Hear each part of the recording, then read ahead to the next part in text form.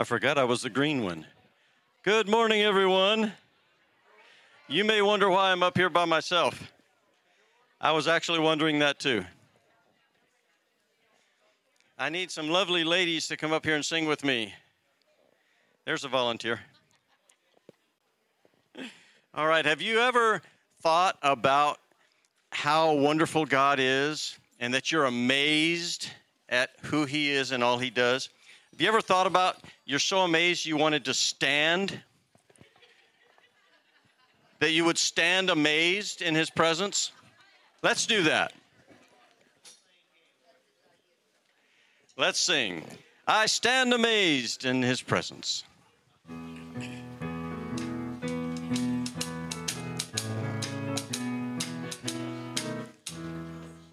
I stand amazed in the presence of Jesus the Nazarene, and wonder how he could love me, a sinner condemned unclean. Amen? How marvelous, how wonderful, and my song shall ever be. How marvelous, how wonderful is my Savior's love for me. For me it was in the garden, he prayed not my will but thine.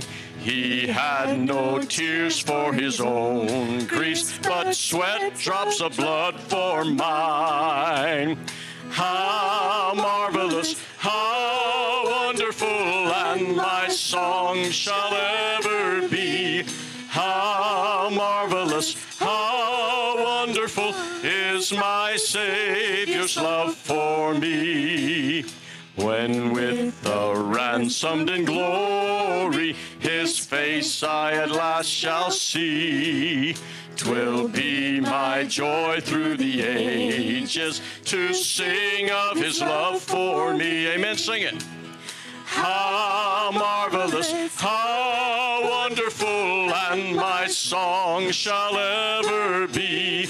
How marvelous, how wonderful is my Savior's love for me. Amen. Please be seated. That's a song we need to remember every day, isn't it? All right. Good morning, Tucson Mountain. Good morning. I am not Jasper. You need to pray for Jasper. He and Iris and the baby all have pink eye. Yeah, it was Iris's fault. She brought it home from school. Okay, your announcements. There's a lot of ladies' events. There's a lot of men's events. Read them. You know, this cost a little bit of money to print, so take the time, to read it. There is a Parents' Time Out Fun Day, February 22nd at Linda Baker's house. We have several ladies' events that are in there, and there is a ladies' event that's going to happen March 16th, and the ladies are going to take a road trip. You be praying for them. Yeah, see my wife over there. Hoo-hoo. And a homeless ministry does need some warm clothing and blankets and things. So if you have an extra old coat, they say, please don't give them new stuff. Give them used stuff. It goes a lot further because some of these folks take it and they'll use it a few times and they'll abandon it. So don't give them new stuff. Also, Franklin Graham Crusade is coming to town. We've been talking about that. That is March 5th. Please be praying for that event. All right? Let's pray. Father God, we just come before you this morning, and we commit this time to you. We pray that you would strengthen us and encourage us through your music and the message. And Father, just help bind us together as a family. Help us remember to love one another and to love our neighbors as ourselves, but more than anything else, Lord, to love you first and foremost. And we ask these things in Jesus' name. Amen. Amen. I'm a little disappointed because we were going to do, a special birthday thing for Jasper when he came up to do the announcements. And once we got him up here, since he doesn't like that kind of thing, we'd already practiced how to stop him from getting off the stage before we dealt with him. But don't tell him. We'll have to do that later, I guess. Okay. So we won't demonstrate. We won't demonstrate. It's hard to get used to all this stuff. We'll still do it. Jasper, you must be here or we'll come get you. Oh, thank you. Thank you. Please be praying for Bill Hamilton. A lot of people know him as Whopper. He's got diabetes and he's having a real hard time with his foot and may have to get amputated. So please pray for him about that right now. He's apparently has a hard time following the doctor's orders, as some people do. So let's pray for him on that. But let's just say a special prayer right now. Father, we want to pray for Bill with this extreme situation with his diabetes and his foot. We ask for protection and blessing and your provision for them in this time. In Jesus' name, amen. Amen. I'm going to read our scripture today. This morning's sermon is about loving our neighbor as ourselves and loving our neighborhood, right? So the scripture is from Jeremiah 29. Also, seek the peace and prosperity of the city to which I have carried you into exile. Pray to the Lord for it, because if it prospers, you too will prosper. Amen? We need to pray for our government, our leaders, our communities. All right. Let's continue singing. We're going to sing, Great is Thy Faithfulness.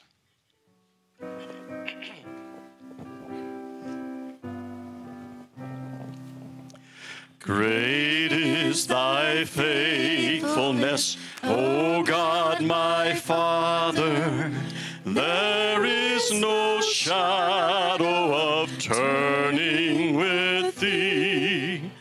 Thou changest not, thy compassions, they fail not. As thou hast been, thou forever wilt be. Verse 2. Summer and winter and springtime and harvest, sun, moon, and stars in their courses above, join with all nature in manifold witness to thy great faithfulness, mercy, and love. Great is thy faithfulness, great is thy faithfulness. Morning by morning, new mercies I see. All I have needed, thy hand hath provided. Great is thy faithfulness, Lord, unto me.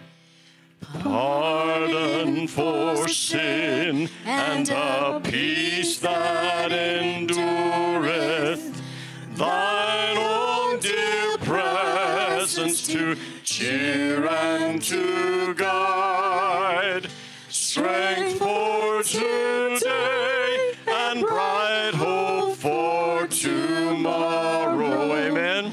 Blessings all mine with 10,000 beside. Great is thy faithfulness, great is thy faithfulness. Morning by morning, new mercies I see. All I have needed, thy hand hath provided.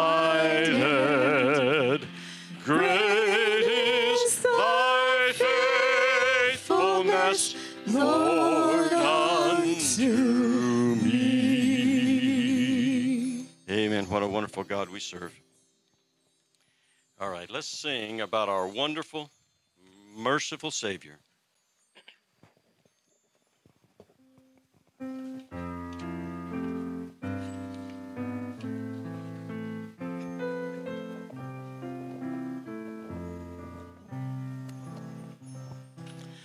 Wonderful, merciful Savior, precious Redeemer and friend,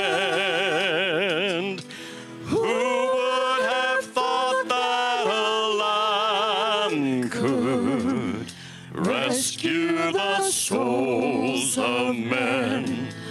Oh, you rescue the souls of men. Verse 2. Counselor, comforter, keeper, Spirit we long to embrace. You offer hope when our hearts have hopelessly lost the way. Oh, we hopelessly lost the way. You are the one that we praise. You are the one we adore. You give the healing and grace. Our hearts always hunger for. Oh, our hearts always hunger for. Almighty, infinite Father, faithfully loving your own. Here in our weakness you find us, falling before your throne. Oh, we're falling before your throne. You are the one that we praise. You are the one we adore. You give the healing and grace. Our hearts always hunger for. Oh, our hearts always hunger for. Amen. All right, now, are there any old Southern gospel fans in the audience, in the congregation today? Or there we go. Don't be ashamed. There's nothing to be ashamed about. I'm one too. This is an oldie, and it's a powerful song. We're going to sing this as a special. If That Isn't Love.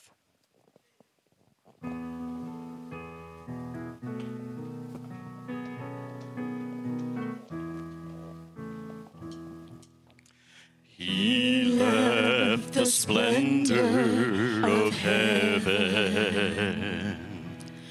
knowing his destiny was the lonely hill of Golgotha, there to lay down his life for me. If that isn't love, then the ocean is dry. There's no stars in the sky, and the sparrow can't fly. If that isn't love, then heaven's a myth. There's no feeling like this. If that isn't love, even in death he remembered the thief hanging by his side. He spoke with love and compassion.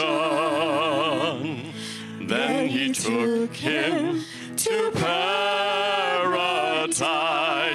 If that isn't love, then the ocean dry. There's no stars in the sky, and the sparrow can't fly. If that isn't love, then heaven's a myth. There's no feeling like this. If that isn't love.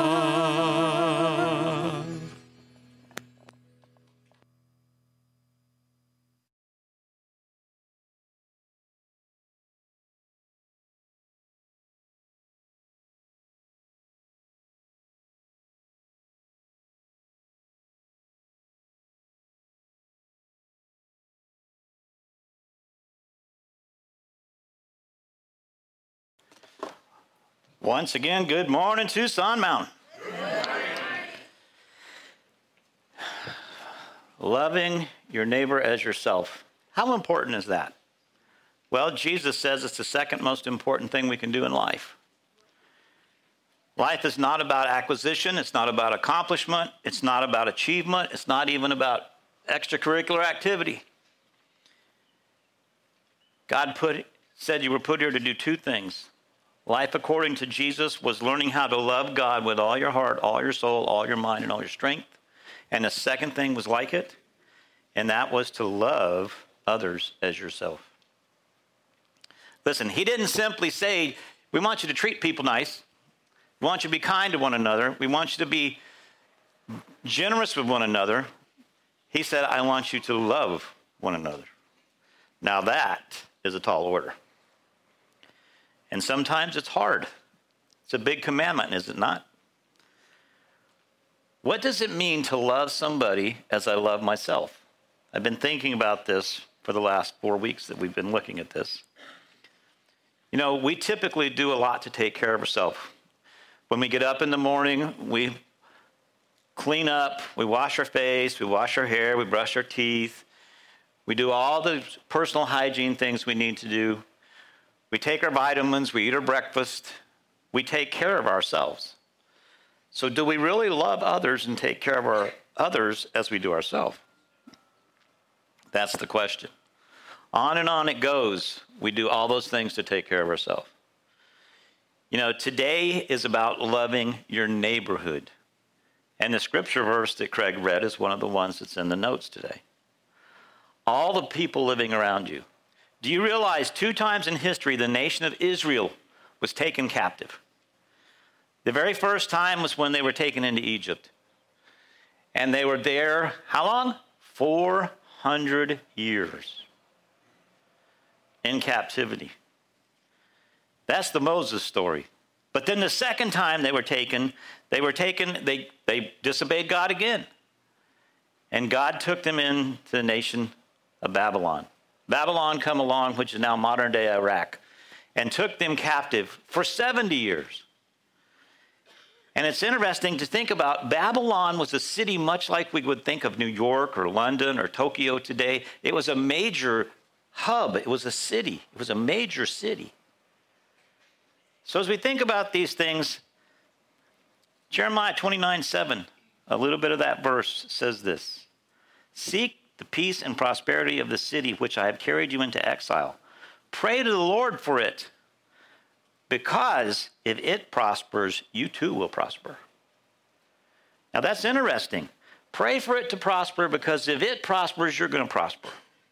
Think about this for a second. If thousands of years ago, God told the nation of Israel to pray for the city they were in, even though they didn't want to be there, even though they were taken there by captivity, if he tells them to pray for that city, don't you think he would want us to pray for our city today? I do. I think he wants to pray for the success of the city we live in. And he didn't say anywhere in Scripture that it had to be an all-Christian city. He says, wherever you're at, pray for that city. That's what he's telling the nation of Israel. You know, several weeks ago, Pastor Jasper on a Wednesday night threw out quite a challenge. And I heard a little bit different challenge than some other folks that I've talked to. But he said, we are salt and light. And if we lose our saltiness and we lose our light, what good are we? I'm putting in my terms. He didn't say it quite that abruptly. But you know what? He said it, salt that has no worth is trampled underfoot. Listen, I don't think we as Christians, as this body of believers, as this church, want to be trampled underfoot. There's too many ministries operating and too many things taking place in our community and outside of our community that tells me otherwise. We're to be salt and light. You know, years ago, Miles McPherson, he is a pastor at a church in San Diego, outside of San Diego. The church is called The Rock. Now, Miles McPherson used to play football, and he played for the San Diego Chargers. And he's an interesting gentleman because he was hooked on drugs, and he got hooked on drugs while playing football, professional football. And he became a pastor when he got his life straightened out. But he wrote a book, Do Something, Make Your Life Count. And he gives 5 little particular snippets in there in this book about why we are particularly equipped to do God's work. 5 basic reasons. The very first one is he says, we have been completely prepared by God to do something great. In Ephesians 2:10, for we are God's workmanship, created in Christ Jesus to do good works, which God prepared in advance for us to do.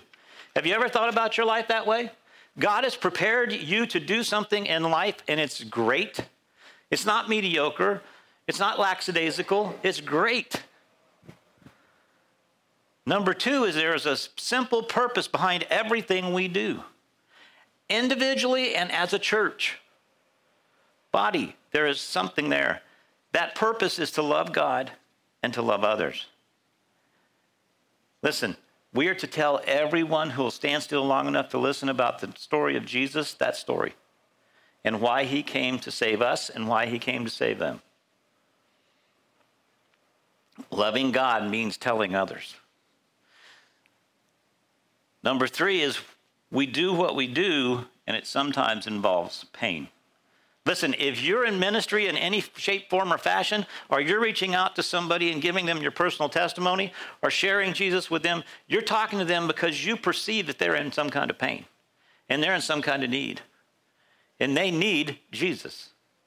Now, is that going to take away all the pain? Absolutely not. And anybody that's watching online or listening online or sitting here today, hopefully you understand that. Because if somebody has told you that the minute you receive Jesus, everything's going to be hunky-dory, they're lying to you. Because Scripture tells us there's going to be trials, there's going to be tribulations, there's going to be troubles. But the difference is Jesus is walking through them with you. You are not alone. Number 4, God has provided the power for you to do something significant in your life. Ephesians 3:20 in the New Century Version says, with God's power working in us, God can do much, much more than we can ever ask or imagine. Number 5, doing significant things in life requires a passion that constantly says, don't quit. Listen, we live in a world, I told you last week, where it's very easy to just throw in the towel and quit. But if you have passion for something, you don't give up, you don't surrender, and you don't quit. Jesus replied in Luke 9:62, no one who puts his hand to the plow and looks back is fit for service in the kingdom of God. That's why we need to do it. Listen, we live in a culture and a world today where our society is in critical condition. Think about this. People are obsessed, they're oppressed, they're depressed, they're drug addicted, they're suicidal, they're robbed, molested, raped, and killed. And God says, you as my body of believers are here to help those individuals, those families that are in pain and hurting. God has put the church in place to do the work of ministry. And we have to start thinking more and more like that. We are his army to render hope and help in the areas that we can. Are we going to be able to do every single thing? No. But we can do some things. And we can reach out into our community. Listen, whenever God sent a deliverer, he sent a deliverer to earth in response to the cries that he was hearing from the people of earth. We need to think about that for a second. Whether it was Moses, whether it was judges, or whether it was Jesus, he always sent a deliverer because of the cries of the people. Do you believe we're living in a society today where there's cries coming from the people? That's true for you and me today, too. We're to do the work of ministry. The Jews were in slavery in Egypt. Look at Exodus 3, verse 7 with me. The Lord said, I have indeed seen the misery of my people in Egypt. I have heard them crying out because of their slave drivers, and I am concerned about their sufferings. How's he going to fix it? Verse 8. So I have come down to rescue them from the hand of the Egyptians and to bring them up out of the land in a good and spacious land, a land flowing with milk and honey. Do you realize what that says? You know, I had to think about this a little bit. A land flowing with milk and honey. And I come to the conclusion that it's like this. He's saying something much more, much more. Wherever there's milk, you know there's got to be a cow. Wherever there's a cow, you know there's got to be grass. And wherever there's grass, you know there's got to be water. So he's saying something much larger. He's basically saying, you know, right now we have a brown cow eating green grass, drinking under a blue sky, drinking blue water that's giving white milk. It's the same way with the honey. Think about it for a second. He's implying that if there's a bee, there has to be a plant. And if there's a plant, there has to be a flower. And if there's a flower, there has to be nectar. He's expanding on it. He's giving them a brief synopsis, but he's saying there's much more. He's taking them out of the desert place and he's putting them in a lush garden.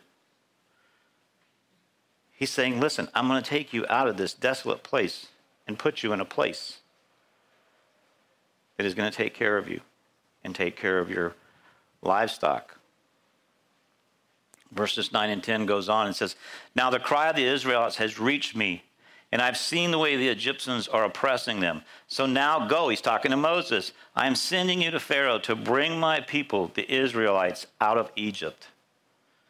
Listen, some of us, some of you have been called and said, you are to take my people forward. Some of you sitting here today have been told that. You might be ignoring it, but you've been told it. Listen, God's in heaven listening to people cry out because they're in pain. They're hurting. I believe God hears a lot more pain today than he does praises. And that's unfortunate. Have you ever heard somebody ask, if God is real, why does he allow so much suffering in the world? If God is real, why are there so many people starving? I think God is sitting on his throne and is going and wondering and thinking, I wonder the same thing. Here's the problem. Here's the real problem. Do you realize that worldwide, they now calculate that enough food is produced to feed every living human being in the world? And I just looked up the statistics, and I'm going to tell you more about it next week in next week's sermon. There's 8.1 billion people in the world as of the end of last year. Now, with that statistic in mind, they say there's enough food to feed all these people, but it's not getting distributed. Why? How? There's some problems there. God's wondering, why are all these people starving when they have the technology, they have the know-how, they have the means to feed everybody on earth?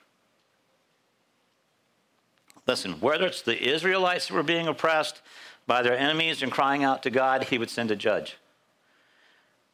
We read in the Gospels that the primary reason Jesus came was to save us and to rescue us. Yes, he came to save us and rescue us from sin, but he came because someone was crying out in the wilderness. His people were crying out. So when people cried out, then God sent his help. When people cry out today, God sends his help. But we have to be the arms and the legs. We are the army of God. The church, by definition, is a body. And a body that should be doing the work of Jesus. There's 3 specific things that Jesus did. There's a lot of things that Jesus did that we can't do, but there's 3 specific things that he did that we can do. The very first thing is he kept count. He kept count. That's what Jesus did. I know some of you don't like math, but let me ask you a question. Do you check your balance in your checking book or your bank account? Do you go online and look at how much money is there before you go make a major purchase? Do you bother looking at how many vacation days you have when it comes time to take a vacation, if you're still working? Do you watch the weight on the scale? See, there's some people that tell me we shouldn't count anything. We shouldn't count the people in here. We shouldn't count the people in Sunday school. How do we know if we're making any progress if we don't keep count? Listen, think about it. There's a whole book in the Bible that says numbers. Jesus kept count. He uses numbers in multiple ways, in multiple places. You can't measure anything without a number. How would you ladies like to do all your cooking without a measuring cup? Some of you might do that anyway, I don't know. Why does he do that? Why does he keep count? Look, one of the main ways that he keeps count, John 3:16. God so loved the world that he gave his only son, one son. He keeps count. He told the story of the man with 100 sheep that lost one. And he's basically trying to get us to understand he would leave the 99 to go look for the one because that one was important. Every single number represents a person. That represents a soul. That represents somebody that Jesus and God care about. And we should too. Listen. Jesus said to Peter, "You're going to deny me 3 times. Look at what he says. "You will all fall away," Jesus told them. "For it is written, I will strike the shepherd, and the sheep will be scattered. But after I have risen, I will go ahead of you into Galilee." Peter declared, "Even if all fall away, I will not." Good old Peter, sticking his foot in his mouth again. "I tell you the truth," Jesus answered, "today, yes, tonight, before the rooster crows twice, you yourself will disown me 3 times. But Peter insisted emphatically, "Even if I have to die with you, I will never disown you." And all the others said the same. Listen, Jesus said, you're going to know that denial is complete when you hear the rooster crow twice. Jesus said to the Pharisees, "You want a sign? I'll give you a sign. Jonah in the belly of the whale for 3 days." Luke 17:11 and 12. Now on his way to Jerusalem, Jesus traveled along the border between Samaria and Galilee. As he was going into a village, 10 men had leprosy met him. They stood at a distance. How many did he meet? 10. He met the lepers and they stood afar off. Why? Because leprosy was hugely contagious. I mean, you could lose your digits, your fingers, your toes, limbs, if it wasn't treated.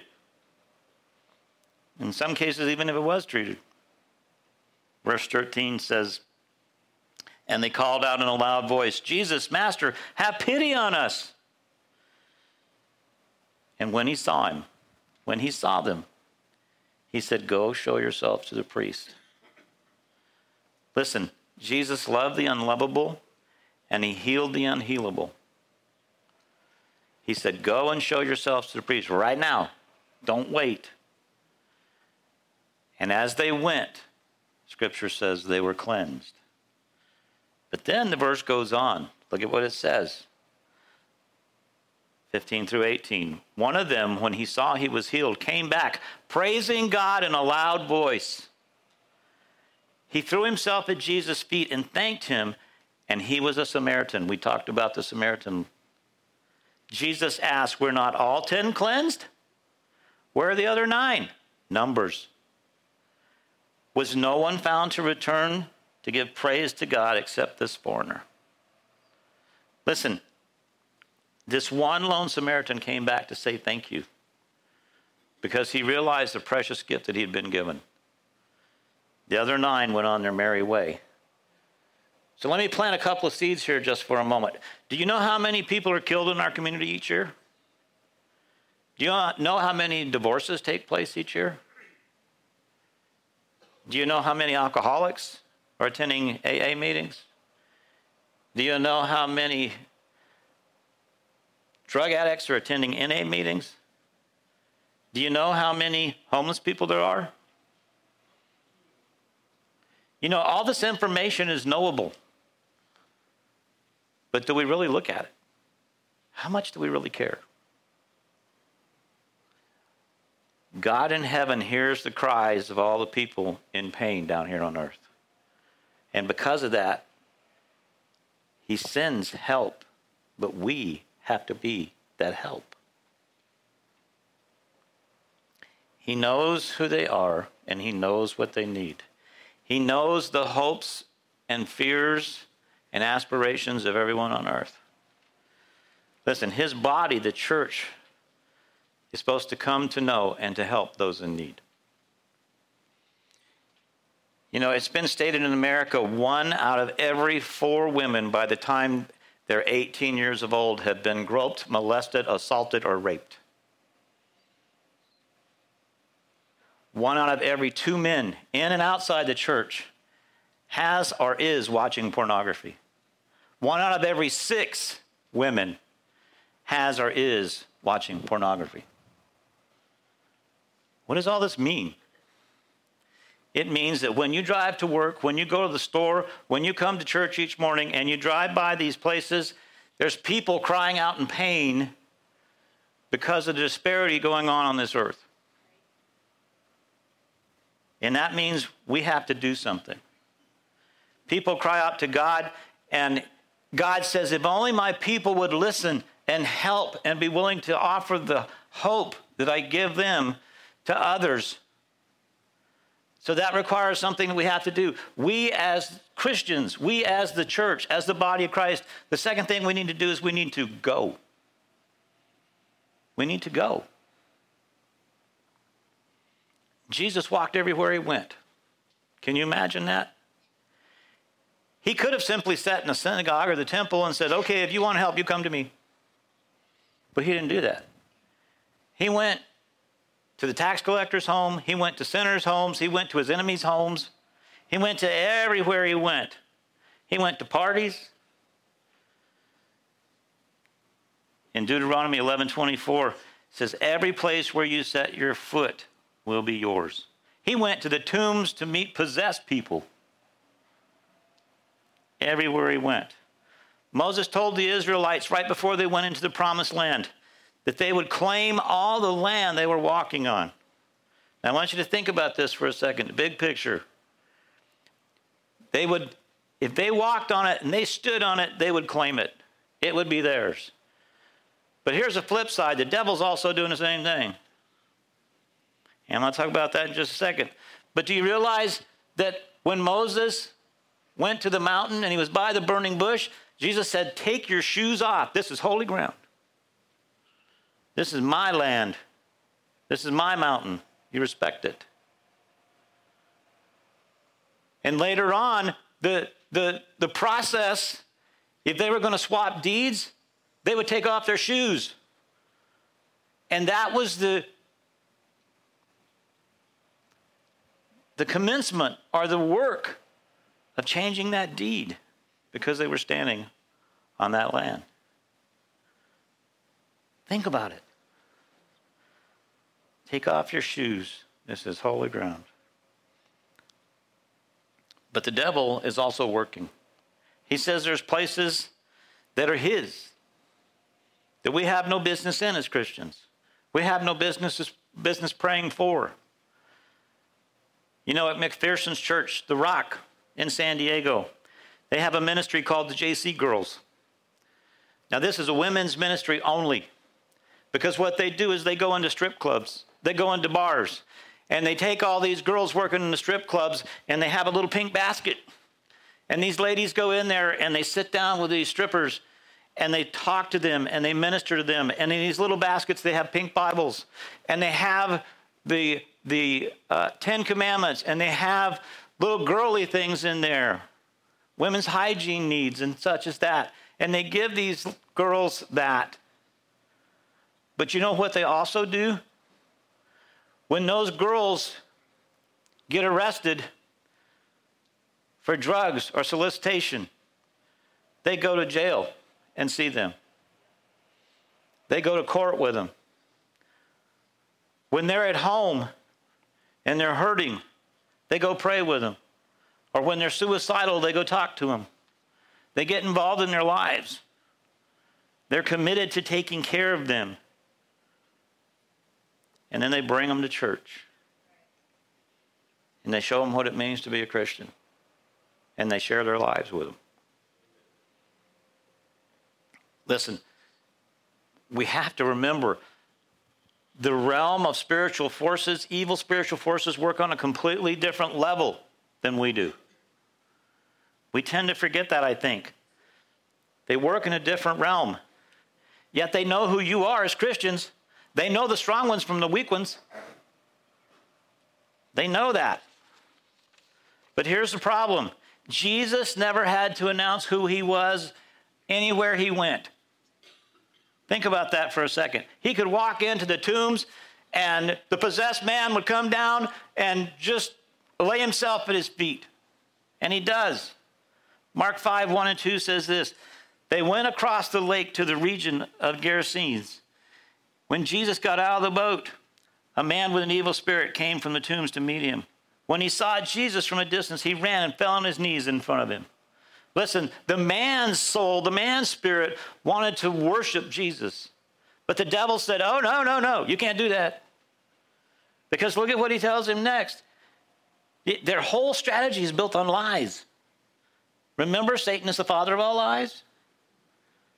Verse 7, he shouted at the top of his voice, what do you want with me, Jesus, Son of the Most High God? Swear to God that you won't torture me. Now that's self-preservation from a demon. Think about that for a second. The demons know who Jesus is. They know who his authority lies with, and they know his power. So when you drive by these places where these people are hurting and the demons are harassing people, whether it be bars or strip clubs, whatever, Satan's saying and whispering in your ear, he's going, yeah, you just keep on going. Keep on driving. Be a good little Christian. Going down the road. He's saying, don't stop here and don't pray here. Because I've claimed this as my territory. But what would happen if you turn around and got in that parking lot? And I don't expect you to go in there. But what would happen if you pulled in that parking lot and all of a sudden say a prayer? Or prayed for those people as you drove by.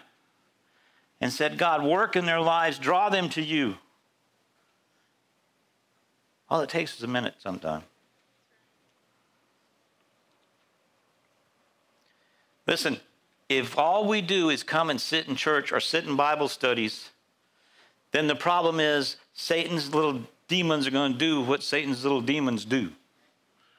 And that's whatever they want. And we're not going to draw this life to a close unless we get with the program and start doing some things differently. The saints are supposed to do the work of the ministry. So the very first thing you want to do is you want to count. The second thing we want to do is we want to go. But the third thing we need to do is we need to ask. Ask. People are so hung up on offending somebody by simply asking if they need to know or want to know about Jesus. Listen, Jesus said when you ask that question, people are going to be offended, so get used to it. He tells us that from the get-go. Jesus in Mark 10:51, ask, what do you want me to do for you? They brought the blind man Bartimaeus to him. And he simply asked the question, what do you want me to do for you? How many of you go to a restaurant or maybe Starbucks or Domino's down here or Subway, and you see the same people when you go in there most of the time? How often do you ask them, you know what? I come in here often, I see you. What can I do for you? How can I pray for you? Is there anything you need prayer for?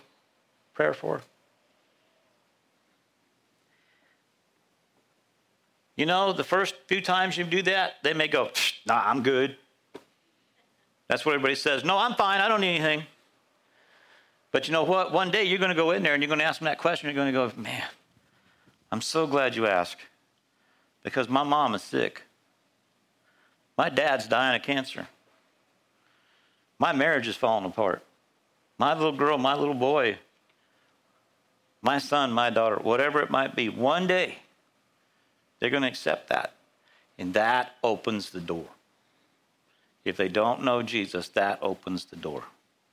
Because you just showing them that you care and being willing to share with them will give them the opportunity to understand there's something different about you. What are you going to say? Oh, I don't know what to do. No, you're not. Listen, we have a ministry to the world. You're going to say, let me sit down and pray with you and just ask God's help. Just ask God to minister to you in your time of need. We can do that. How can I pray with you? What can I pray with you about today? 1 John 1 through 5 says, everyone who believes that Jesus is the Christ is born of God, and everyone who loves the Father loves his child as well. This is how we know that we love the children of God, by loving God and carrying out his commands. This is the love of God, to obey his commands. And his commands are not burdensome, for everyone born of God overcomes the world. This is the victory that has overcome the world, even our faith.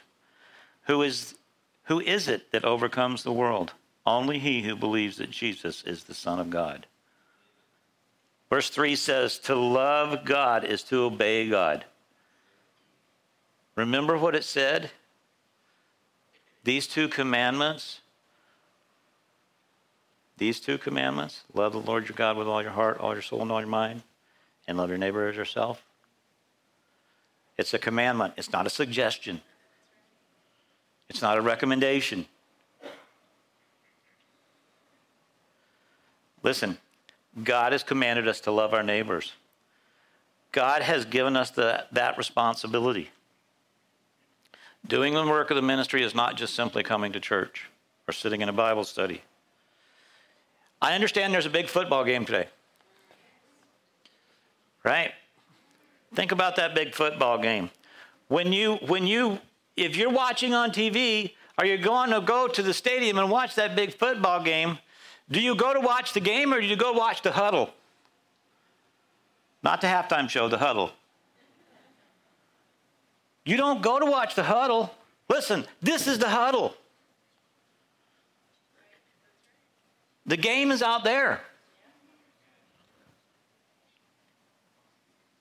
It's in our neighborhoods. It's with our neighbors. It's with our families. It's with our coworkers. It's with our friends. You don't come to watch the huddle. You come to play the game or watch the game. Those football players come to play the game.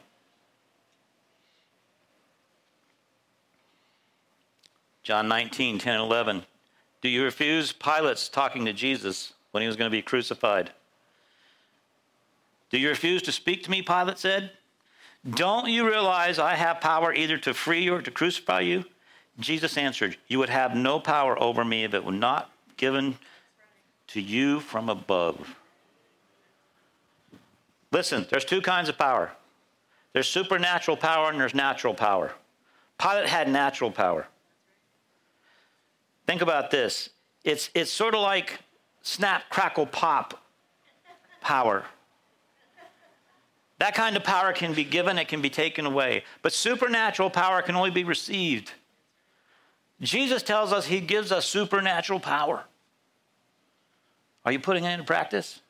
Are you using it?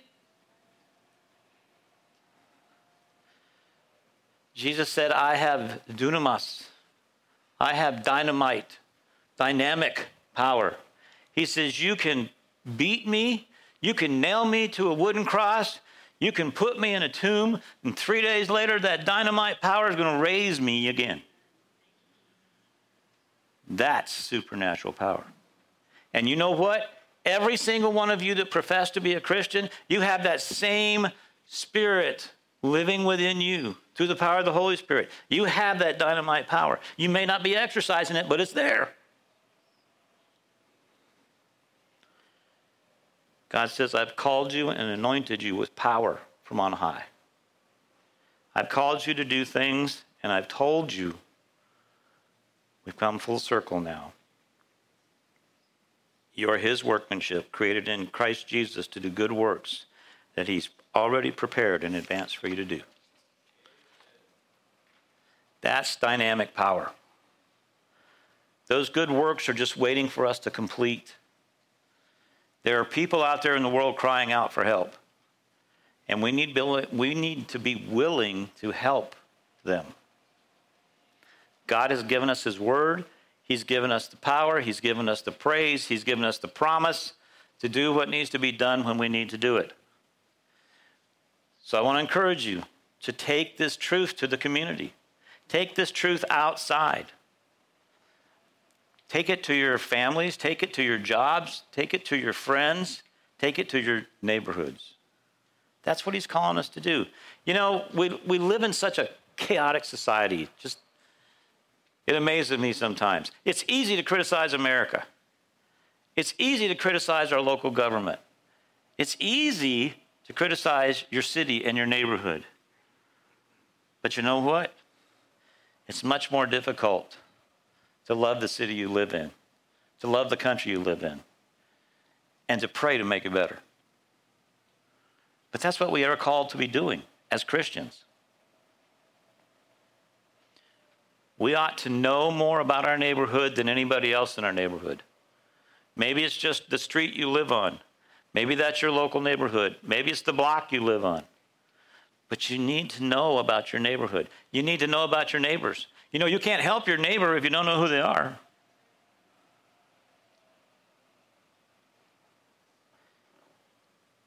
Jesus calls us to love our neighbors and to help meet their needs, and to help meet all the needs of those around us that are in pain. We need to remember that. When you do that, what are you doing? When you do that, you're building a bridge from your heart to their heart that Jesus can cross over to and tell them who he is and show them who he is through the demonstration of your love to them.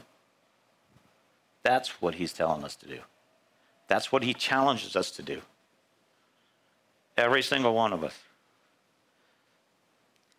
How do I help my neighbor? How can I do that? Just love them. Just be there.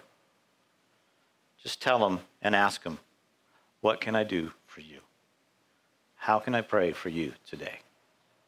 Let's pray.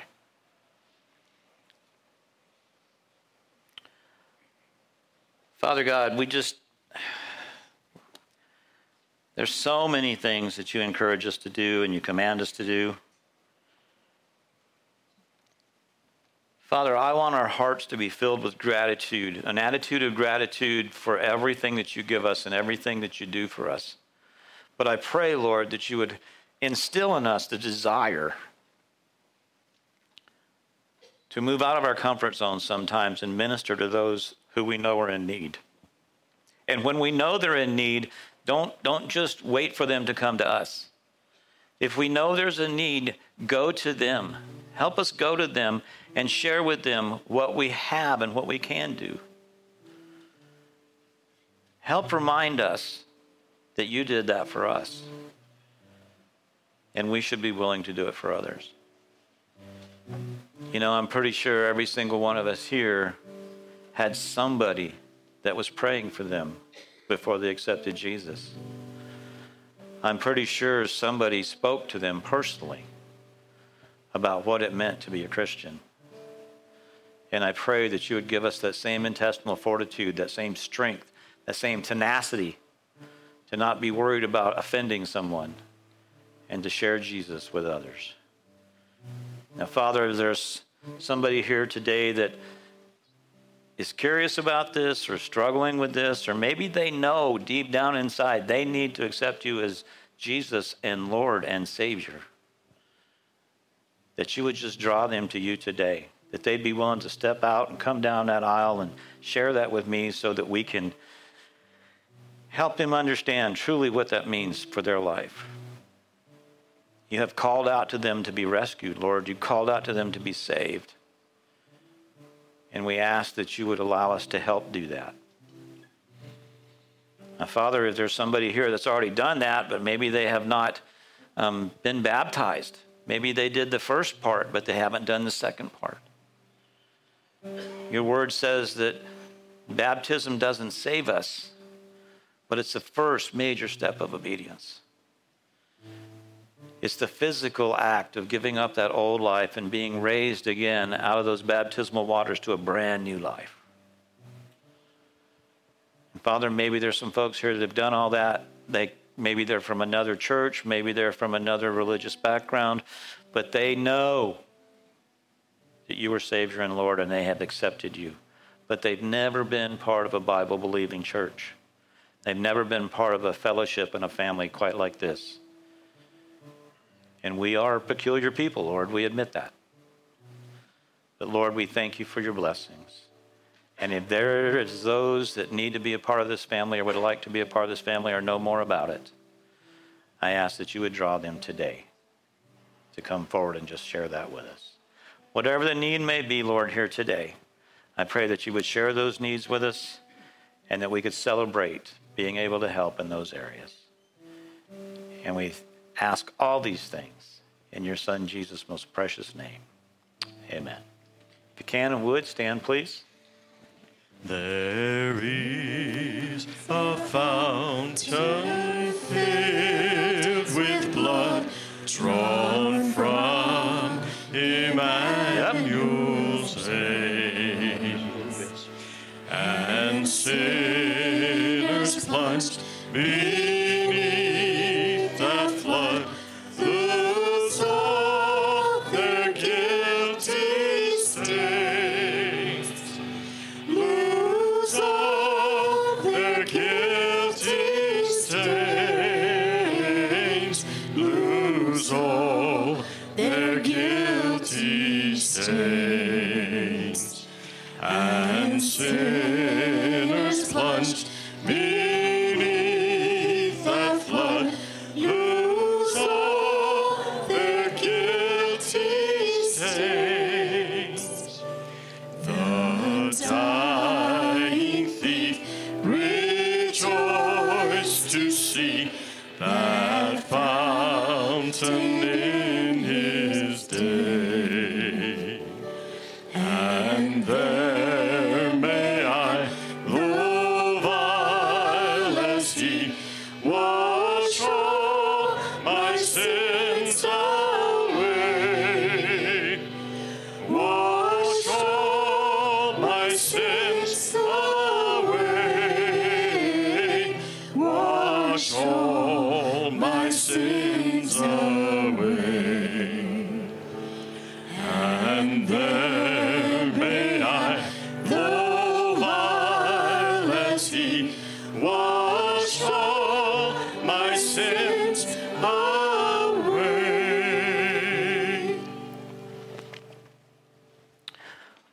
We want to thank you for coming today. There was, I had a list of several people to pray for, but I think I'm just going to make it a blanket prayer. We have a lot of people that are suffering from flu and COVID. There was a surgery canceled because of COVID. There's some other things that are in the works. We're waiting on some test results for some other people. Just pray for your brothers and sisters in Christ, that God would continue healing, and then he would give those technicians and those doctors and nurses the heavenly wisdom they need to treat those things And do, of course, pray for Bill Hamilton and pray for Jasper and Iris and the baby. And we got a lot of upcoming events. Next Saturday is going to be a very busy day in a lot of different ways. And just pray for those events in the bulletin that you see. And pray for the Franklin Graham Crusade that's coming in March. And pray for one another. And pray for your neighbors. Learn to love your neighbors as yourself. Father, we just lift these things up to you today. We pray for all these individuals that are struggling with health issues, whether they be heart or whether they be physical ailments, spiritual ailments, mental health issues, whatever they might be, Lord. It'd be our prayer, our hope, that you would place your healing hand upon them and strengthen and encourage them so that they would be able to rejoin us back as soon as possible. And Father, we love you and we praise you and lift all these things up to you this morning. In Jesus' name, amen. Thank you for coming today. I like the music today, guys. Thank you. Thank you. All right. Let's sing together. How majestic is your name, O Lord. O Lord, our Lord, how majestic is your name in all the earth. O Lord, our Lord, how majestic is your name in all the earth. O Lord, we praise your name. O Lord, we magnify your name. Prince of Peace, mighty God. O Lord God Almighty. One more time. O Lord, our Lord, how majestic is your name in all the earth. O Lord, our Lord, how majestic is your name in all the earth. O Lord, we praise your name. O